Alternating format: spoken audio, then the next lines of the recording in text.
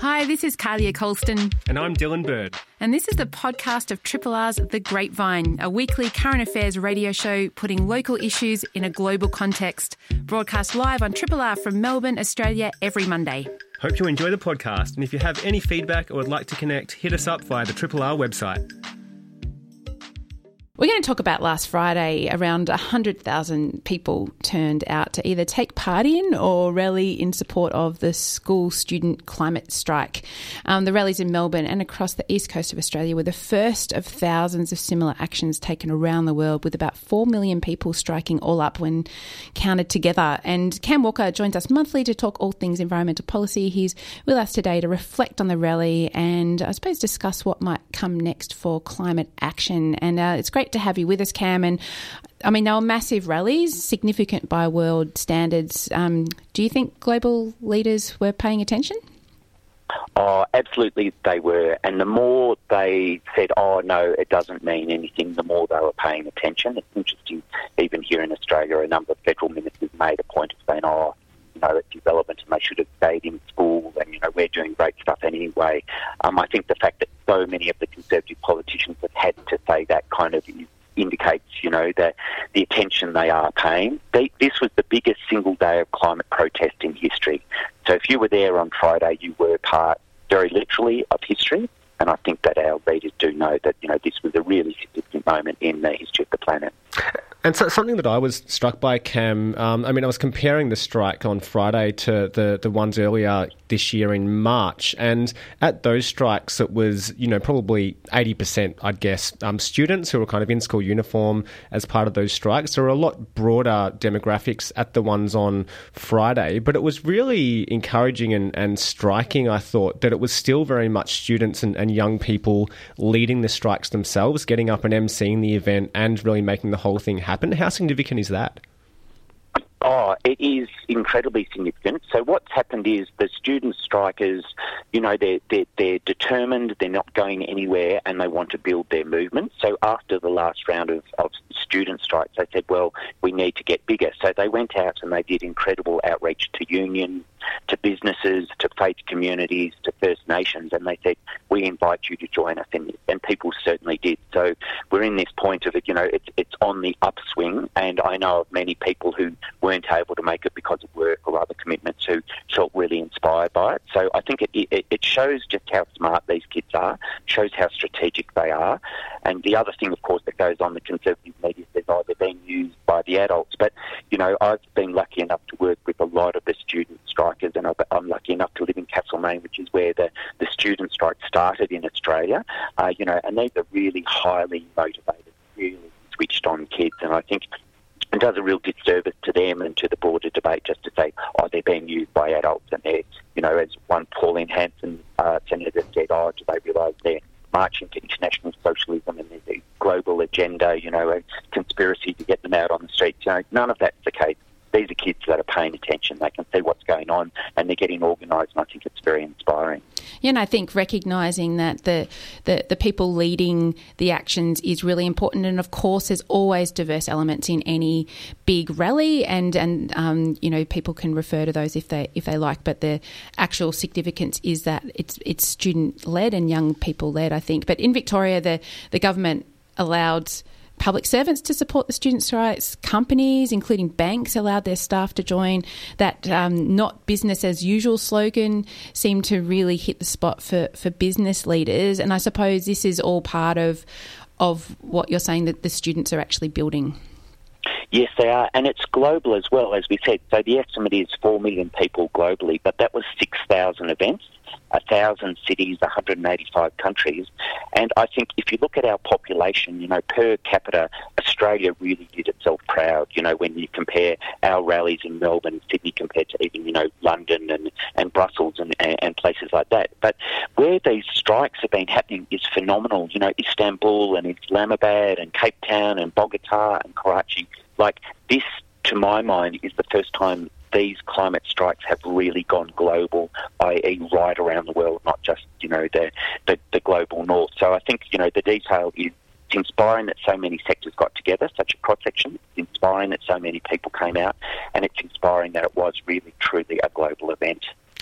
And you alluded to, I guess, the way that the strikes have been framed by some politicians and I'm sure particular media outlets, in terms of the intent of the protesters themselves and whether they might be being led by adults and so on. But that misinformation campaign, is kind of concerning. I know there was a photo doing the rounds of rubbish that was allegedly left by protesters at the site of one of the strikes, which was, completely fabricated. There's trolling and abuse on social media and so on. I mean, how do you combat that when fake news and the spread of fake news has been seen to have real political consequences in societies across the world?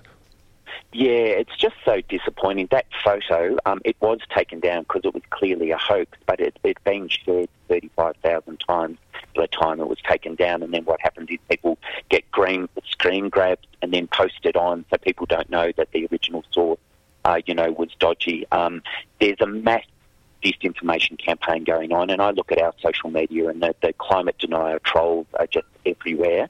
And it's interesting when you look at the concept of the troll bot. And there's been quite a bit of reporting that there's these pro-climate denier troll bots that have just basically gone through the roof in terms of their postings in the build-up to the UN meeting, which is starting today. So we are in the middle of a really significant information war, and it's telling that they're working so hard to water down what is really going on in the world, and that's because they feel threatened and they feel that they're losing the debate. So, it's a backhanded compliment that the hoaxes and all that sort of thing, it's so prevalent at present. It's 9:30. Cam Walker's with us. We're reflecting on the climate strikers last Friday and the 4 million people that got out globally, with 100,000 odd people here in Melbourne rallying in the lead up to the UN Climate Summit, which is convening later today in New York. And we know the Prime Minister, Scott Morrison, is in the US. He's not at the summit. And I understand, Cam, this is because the UN Secretary General wanted leaders to turn up with plans and not speeches. And so Australia doesn't yet have a plan, I understand, beyond 2030. So I'm not sure whether you see it significant or not that Australia isn't there. And I suppose, is it fair that Australia isn't there when there are larger polluters going to be speaking at that UN Climate Summit? Yeah, I think this is actually incredibly significant because these UN, conferences and meetings that have been happening for decades now, basically anyone can rock up and say, we're doing all this great stuff, and then they go away and they don't do anything. And Australia is firmly in that camp now. It's interesting, if you look, I think 63 countries were invited to speak. The ones that weren't were countries that are really promoting coal, so Japan, South Africa, Australia, and those who are being destructive in the process, such as Saudi Arabia, and those that have been really critical of this kind of collaborative approach to climate change. So that includes Brazil, and people will be aware of the fires in the Amazon, and the USA. So we're not in really good company in terms of the ones that have been excluded. We're welcome to attend, and our Foreign Affairs Minister will be there. We're just not speaking because we don't have a coherent plan to bring down emissions, and our emissions at the federal level keep growing. So I think it's really good that instead of being allowed just to have another talk fest, people are being held to account. The big gross emitters like China and India are there, and it's important we always remember there's per capita emissions, and we're amongst the worst along with Saudi Arabia. And then there's the gross emitters, so individuals producing less greenhouse gases but many more people in that country. And a decision was taken to invite countries like China and India because of the understanding that they are in the process of developing meaningful plans. The proof will come out in the next 5 days in terms of what they put on the table. But the context to this is the UN has just released a report, and it says if we want to avoid runaway climate change, that is keep it below 2 degrees Celsius warming, we need to increase the national ambition by at least 3. So we're looking at some pretty serious action that's going to have to be put on the table in the next 5 days. Yeah, that report, Cam, that United in Science report, I was just having a read of that and some of the reporting on it this morning, and it paints a pretty dire warning if we continue on the current trajectory, heading for between 2.9 degrees and 3.4 degrees, which is, of course, well above the 1.5 or 2 degree warming that we were, hoping to contain it within as part of the Paris commitments. I mean, it seems like every time a report like this comes out, the situation we're finding ourselves in is just worse and worse. It is, and the sad thing is, of course, it's entirely consistent with earlier reports. So one of the details in there, they were talking about 200 million people being displaced by sea level rise in those low-lying nations like Bangladesh and Tuvalu.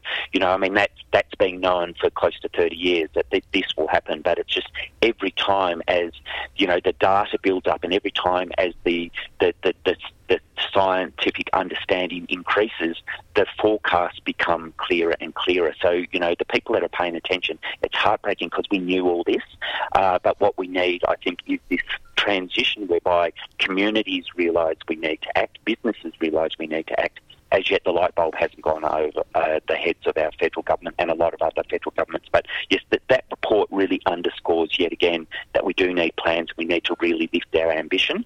And the key asks in that were around reducing emissions from fossil fuels, banning new coal-fired power stations, stop promoting fossil fuels, and set in place deep emission reduction targets. So, very much kind of core business for Australia in terms of how we respond.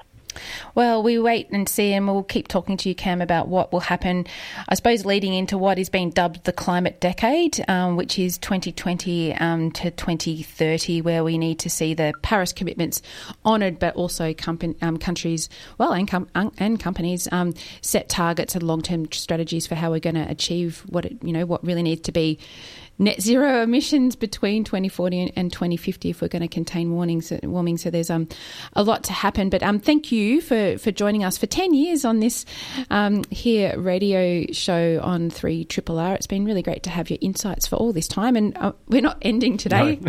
No. We're just celebrating with a live performance. And so, thank you, Cam, for being part of the Grapevine for all this time.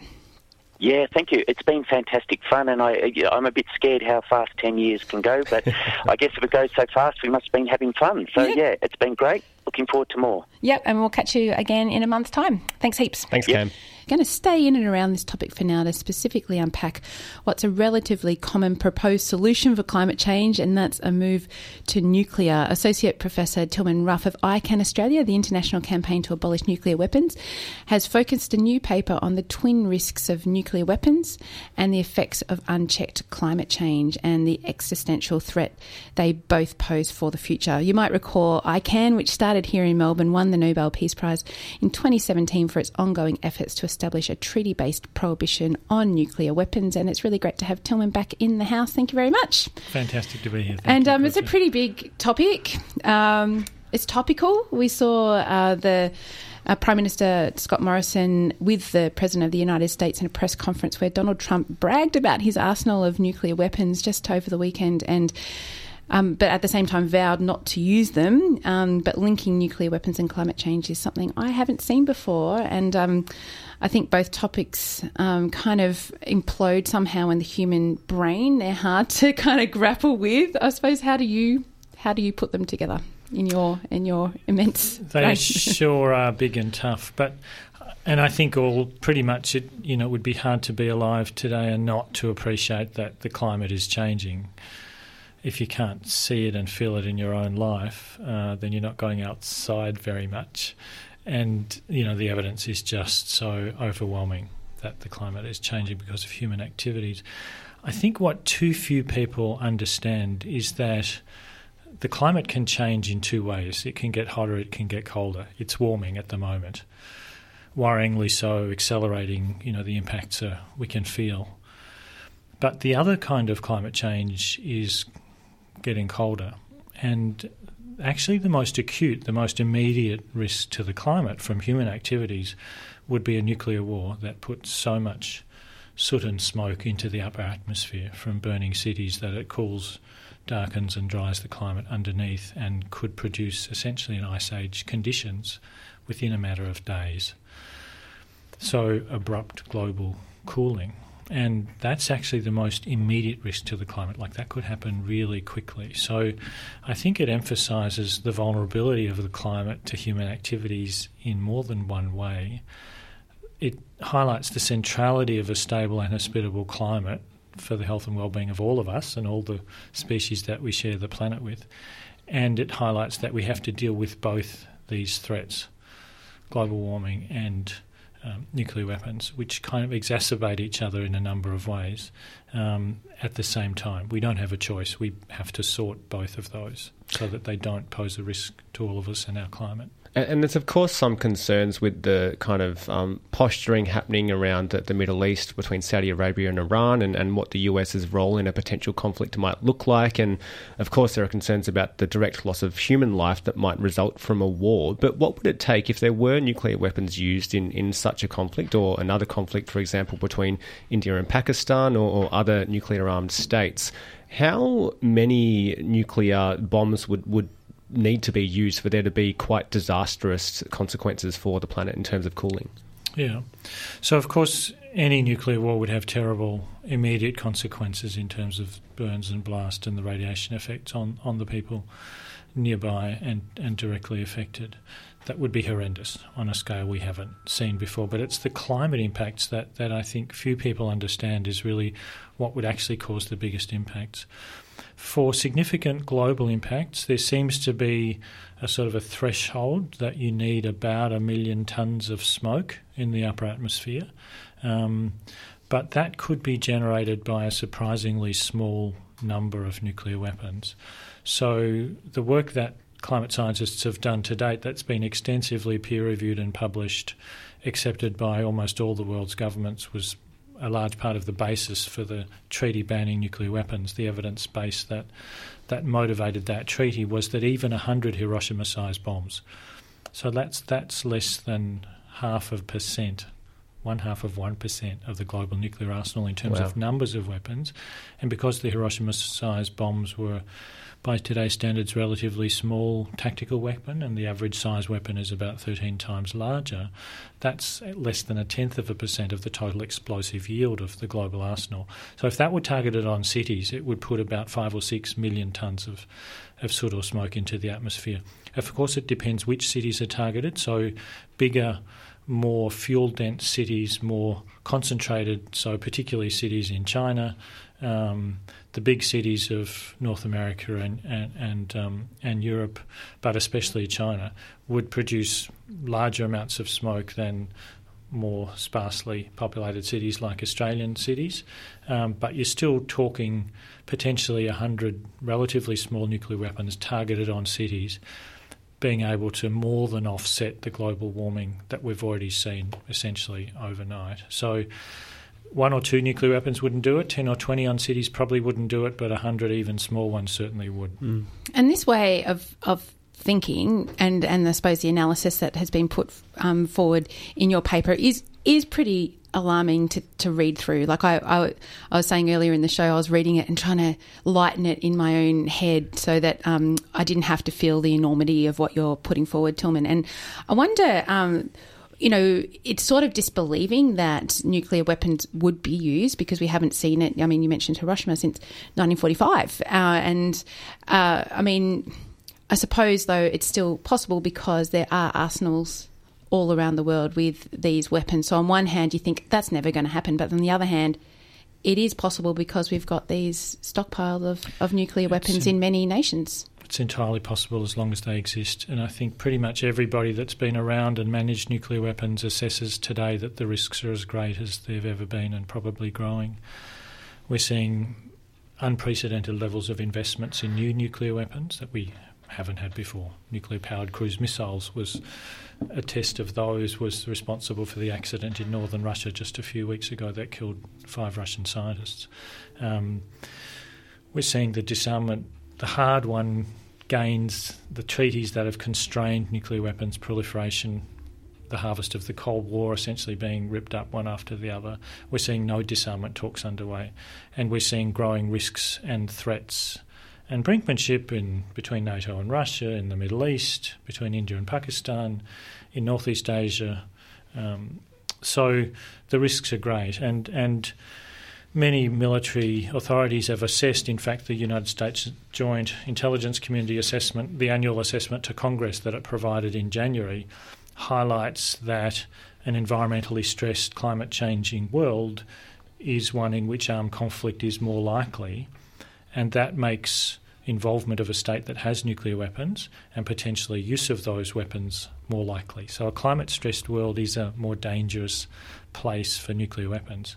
There are other emerging risks of cyber warfare, for example, which puts potential access to nuclear command and control platforms into the hands not just of governments but potentially non-state actors, so-called terrorist groups, basically. So there's a range of ways in which a climate-stressed world is a more dangerous place. And I think the last sort of gasp, I think, for nuclear power, that it's climate-friendly energy source,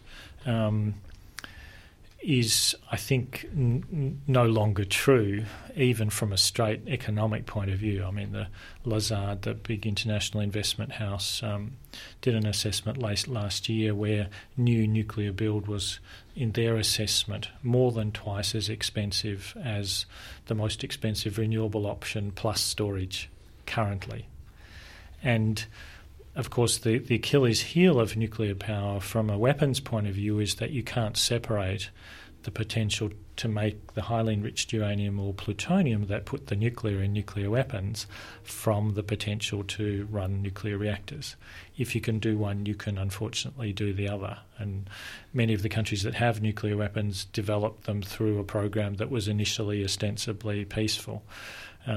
So that kind of Trojan horse that nuclear power provides for weapons is unfortunately inseparable, and that's another way in which that's right. these things are connected. And you see that, so there's lots of links you're making between nuclear weapons and climate change, and I suppose some of the... there is enthusiasm with... not enthusiasm's not the right word, but there are politicians and others that see nuclear power as being part of the solution, particularly for stability in Australia's energy grid. But, you're dispelling those as well. So how do we fit then in Australia with all of these debates? And we do export, we have uranium mines here.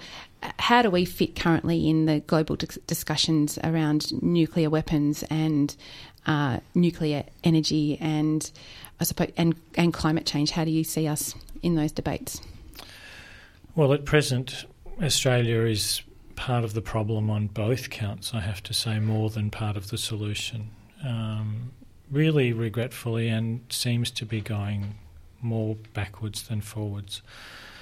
We were the most active opponent of the nuclear dependent states, the states that don't have nuclear weapons but claim protection from other nations, in opposing the treaty that bans nuclear weapons. We have said that we won't sign it. We're not actively engaged in any other useful disarmament measures. On the climate front, Australia is, internationally one of the worst offenders of resisting effective international cooperation to get greenhouse gas emissions down because of the toxic vested interests and corruption of our governance by the fossil fuel lobby. And I think this, it's extraordinary for me that in 2019, when the economic case for nuclear power has utterly collapsed, and even current renewables are demonstrably half the price of new nuclear build in the most optimistic scenario, that we should be having 4 inquiries around the country in New South Wales, Victoria and federally to re-examine this, where even the shamefully pro-nuclear Royal Commission in South Australia in 2015 and 16 said there's no case for doing this in Australia. And after the Howard government embraced the Switkowski report recommendations that there should be 20 nuclear power stations up and down the east coast of Australia in 2006, the coalition dropped that policy like a hot potato after they lost the 2007 election, realising that was an electoral liability and going nowhere. So I think having all these inquiries, having these discussions, it's in part sort of an ideological rant by those who are now in a position to rant. It's in part, I think, a distraction from the absence of an effective climate and energy policy in this country. But unfortunately, there is this dark underbelly. Historically, the reason that Australia wanted nuclear power, the reason why the Gorton government in the late 60s started construction of a nuclear power reactor on Jervis Bay on Commonwealth land, was very explicitly to shorten the time, ease the access to Australia for nuclear weapons, if and we decided to go that way. And there are still those sentiments around. Most recently, former Defence Secretary Hugh White, in a book, countenancing the possibility that Australia might seriously need to reconsider getting its own nuclear weapons in a way that got I thought, a totally inappropriate amount of airplay for a disgusting suggestion, frankly, an offensive suggestion. And thankfully the government at least quickly and clearly said Australia is a signed-up member of the Non-Proliferation Treaty. We are not going that way. But the fact that those conversations keep happening in the think tanks and the diplomatic circles is of serious concern for all of us, I think. We're speaking with Associate Professor Tilman Ruff from the University of Melbourne. He's also co-founder of the International Campaign to Abolish Nuclear Weapons, and he's our guest today, talking all about a new paper he has put out on the connection between nuclear weapons and our climate. And I think it's really interesting to hear about those proposals for nuclear energy in Australia or nuclear weapons in Australia when the risks of both of those are very well known. I mean, Chernobyl has become almost a form of entertainment and people are going there as tourists, which is quite a bizarre thing to think about. But people also in recent memory would remember Fukushima and the disastrous consequences of what happens when a nuclear power plant is ruptured. And I imagine in any kind of war scenario that nuclear plants themselves could become likely targets of attacks because of the disastrous consequences on local populations. So why is it, do you think, that people aren't so cognizant of the very real threats of nuclear weapons and nuclear energy when there are very high-profile incidents that have happened in recent memory? I think we have an extraordinary capacity for denial. There are very powerful vested interests that promote both, that don't want us to think about this. We have a very controlled and very compliant and shamefully non-critical media in this country with the highest levels of concentration in the OECD democracies. So I think there are reasons why we don't think about this. I mean, the only reasons now why anybody should be promoting nuclear power is either because of total ignorance or vested interests, or they really want to keep the powder dry for weapons. Those are the only real explanations. We can build a renewable future that has no serious security risks whatsoever. No dangerous materials, that produces essentially no hazards to people, that can't be used for pretty much any kind of weapon, let alone an indiscriminate weapon of mass destruction. And the tug of war continues, though. And we're a bit tight on time this morning, Tilman, but I wonder, at the moment, the UN General Assembly will meet this week in New York. We've already spoken earlier this morning about the climate summit that is part of that. But will the Treaty on the Prohibition of Nuclear Weapons, which your organisation ICANN won a Nobel Peace Prize, be there? Will we see more signatures on that treaty, do you think, by the end of this week? We will certainly have people in New York this week. This is the opening week of the General Assembly session, so-called Leaders' Week, when the largest number of Prime Ministers and Presidents and Foreign Ministers are strutting their stuff and talking. There's a high-level meeting on nuclear disarmament on Thursday, the 26th of September, which is the UN International Day for the Total Elimination of Nuclear Weapons. And also on that day, very happily, is a signing ceremony for the treaty. We've just exceeded the halfway mark. On the 29th of August, Kazakhstan was the 26th country to ratify the treaty. We're expecting, we won't have confirmation probably until late Wednesday, but it's looking really good that we'll have at least 4 or 5 and hopefully significantly more ratifications and some new signatures, and I'd be pretty confident that by the end of the week we'll be well over 30, and by the end of the year we'll be closer to 40. This treaty will enter into force when 50 states have ratified it, so it's well on the way to that. I'm increasingly confident now that it will enter into force next year rather than the year after, and that will change the game. That will change international law. Well, really looking to the end of this week to see progress on that. Thank you, Tilman, for coming in and speaking with us again. And you dropped in our hands a new report called Choosing Humanity, Why Australia Must Join the Treaty on the Prohibition of Nuclear Weapons, which ICANN has published. We haven't read it, so we're not going to talk about it this morning, but I just wanted to highlight that it is there and that ICANN is going to continue to lobby countries like Australia to be part of that treaty, and interested to see where you get to and whether it comes into force this year or next. Thanks very much for coming in. Thank you. And you might have heard last week that a new inquiry into the family law system has been announced. It will be a joint parliamentary inquiry into family law and child support, chaired by Liberal backbencher and former Social Services Minister Kevin Andrews. The Deputy Chair will be Pauline Hanson. This inquiry has been welcomed by some, including people who have experience in the system, but overall the new inquiry has been met with disbelief, especially as it comes hot on the heels of an Australian Law Reform Commission family law system review, which made 60 recommendations, of which none have yet been implemented. Tania Clark is Senior Policy Advisor with the Women's Legal Service Victoria, which has broad experience of the family law system. And it's great to have you on Triple R, Tania. Oh, thanks for having me, Carlia. And I imagine that the Women's Legal Service Victoria has absorbed the news of a new inquiry last week. And what was your response? Yes, we have been absorbing it. When we first heard it last Tuesday, we were actually in Canberra continuing our work to lobby for real reform. We initially were quite shocked, and yes, ever since that we've been absorbing it and putting it in the context of, I guess, family law reform over the last 5 years and all the inquiries that we've been participating in. Yeah, and so we have, of course, had the Australian Law Reform Commission report very recently, and also had another inquiry, a House of Reps inquiry, which reported in 2017. Why has another one been announced so soon on the heels of those? Well, that's a very good question, Dylan, because as we've been going through those inquiries, and the one you're referring to, the first one, was a detailed parliamentary inquiry into a better family law system to support and protect those affected by family violence. So it specifically dealt with family violence and was chaired by Senator, who's now Senator Sarah Henderson. And we had some, quite good recommendations coming out of that inquiry.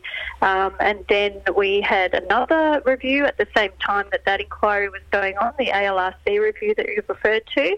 And we went through that and went through the consultation processes and all the submissions. And we've just come off the back of that. And as you said, there were 60 recommendations, and we were, and the government was as well, going through all those recommendations to work out which ones, that we would support, which we wouldn't support. And if I could just make a comment on those recommendations too, we were looking at them and analysing them, and so there's some good and some bad. So it's not that we wanted them all to be accepted.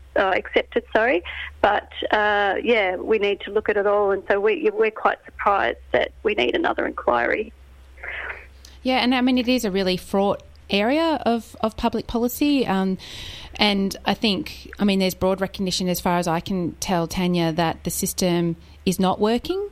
Yes. Can you see in any way that this new parliamentary inquiry could bring some good, or do you think this is really going to delay the necessary reforms in the family law system that we're waiting for? Yes, that was our, that's been our reflection, that obviously it is going to delay. As I said, we were in Canberra, and we have a very clear platform for reform, and we believe the government, with all the evidence they have before it and all the recommendations in the inquiry, that they could take real action now. What is interesting is that it has clearly been established that a majority of matters going through the family law courts involve allegations of family violence. In fact, up to nearly 70% of matters, the courts are dealing with deal with family violence. And so it's the core business of the courts. So we know that, and so we need reform now that actually addresses the needs of family violence victims going through the system, women and children. And I think that's become clear too with the the former Chief Justices of the Family Court saying that as well. So yes, we do need reform now. And so what I guess in your view are some of the most pressing reforms that really need to happen sort of immediately in order to improve the way that the family court and the family law system overall functions more efficiently and more effectively? Well, if I could just take you a step back, Dylan, if that's okay, just in terms of pressing reform today, I think that we need to look at the inquiry, and if it is going ahead, then we need to put in place essential safeguards to protect and support family violence victim survivors through the inquiry, because, if they want to give evidence, or they want to go through it, the way it's set up now, especially with Pauline Hanson, as Deputy Chair, and having called family violence victims liars, that we actually need some safeguards. And I noticed the Law Council of Australia have come out this morning saying that, family violence training is going to be crucial for the committee members. Then, we would argue that we would support that, but it needs to go further, and there are other safeguards that need to be put in place, and these safeguards largely reflect what we would argue needs to also be in place within the family law system itself and the family courts. So that's probably the first thing I'd just say to you there, and then, we've got other reforms in terms of recognising that the family violence is a core business of the courts, and so a lot of our recommendations around, protecting and supporting and, dealing with the risk of further family violence through the system. And can I ask just a follow-up question on that, Tania? What do you mean by safeguards? Is this for those that will be participating in the inquiry? Is that what you're referring to there? Just to ensure that the participants are somehow protected in giving evidence to the inquiry? Yeah, that's right. So, I guess in terms of our reaction, when we thought that the inquiry was going ahead, we started to think about, well, what would the safeguards be? And we have sent those safeguards to the Labor Party through direct contact with Mr Albanese, and we believe that the Law Council has started talking about those, but they need to go further. I'll just quickly talk about them now. So the first one, obviously, is that each committee member for the inquiry undergo training on the effects of trauma and the dynamics of family violence. The other thing is how witnesses are able to give evidence should be according to their wishes, and it could be done anonymously, privately, confidentially, etc. And also how that evidence is given, so it can be done remotely by video or audio technology. The others is what's really important, and it's something that the needs to happen, as you said, in the family law system itself. They need access to specialist counselling support and free legal advice, because there can be consequences to disclosing information about family law matters. You could be in breach of the Family Law Act. And I think importantly, and based on the experience of the last week, is that we need immediate protocols around the reporting and how that actually impacts on the lives and the safety of family violence victims in the community. Tania Clark is with us. She's Senior Policy Advisor, Women's Legal Service Victoria. And Tania, something happened then. We can't really get a good voice. We're not really hearing you very clearly. So if you could sort of move one way or the other, that would be really great, so we can keep speaking with you. And I mean, you, as you mentioned, were having conversations with current sitting MPs very recently, just before this new inquiry was announced. And I guess I'm interested in the relationship you have with those in Parliament. I mean, when you come to them with proposals such as the ones you're suggesting now, to be embedded in this inquiry to ensure those safeguards are implemented and so on, are people, sitting MPs, really open to these sorts of reforms? Because it sounds like the inquiry came and a lot of people were quite blindsided by them, but you're still having these regular meetings with those in positions of power. Well, this is where we feel really perplexed, because when we, lobby for reform, and even though we haven't had any action yet, and we feel confident that if we keep on pushing, and we will, for, more immediate reforms to ensure that it's recognised that the family law system needs to specialise in family violence and for the, to support victims, that, we do get a lot of positive feedback, and we have a good relationship with government, and we have a good relationship with the Attorney General's Department. And we were, as I said, we were in Canberra just continuing that conversation. We understood that the government was looking at the recommendations from what's known as the SPLA report, that inquiry that Senator Henderson chaired, and also the ALRC report. We were all gathering, and we were expecting the government to respond to it all. So, we will, continue that. And I guess a bit about being perplexed is, we have a national plan to reduce violence against women and their children. It's just been endorsed by the government. It goes from this year to 2022. It was endorsed by the Council of Australian Governments, and we've been moving forward with the language and the understanding of family violence, and the decision by the Prime Minister in setting up this inquiry. But not only that, but with Senator Hanson as the deputy chair, we all know that Senator Hanson has been speaking to the men's rights activists. And the rhetoric, which we now know is, false, which has been proven by the government's own research, we feel like it's a real backward step, and we need to work out what's going on.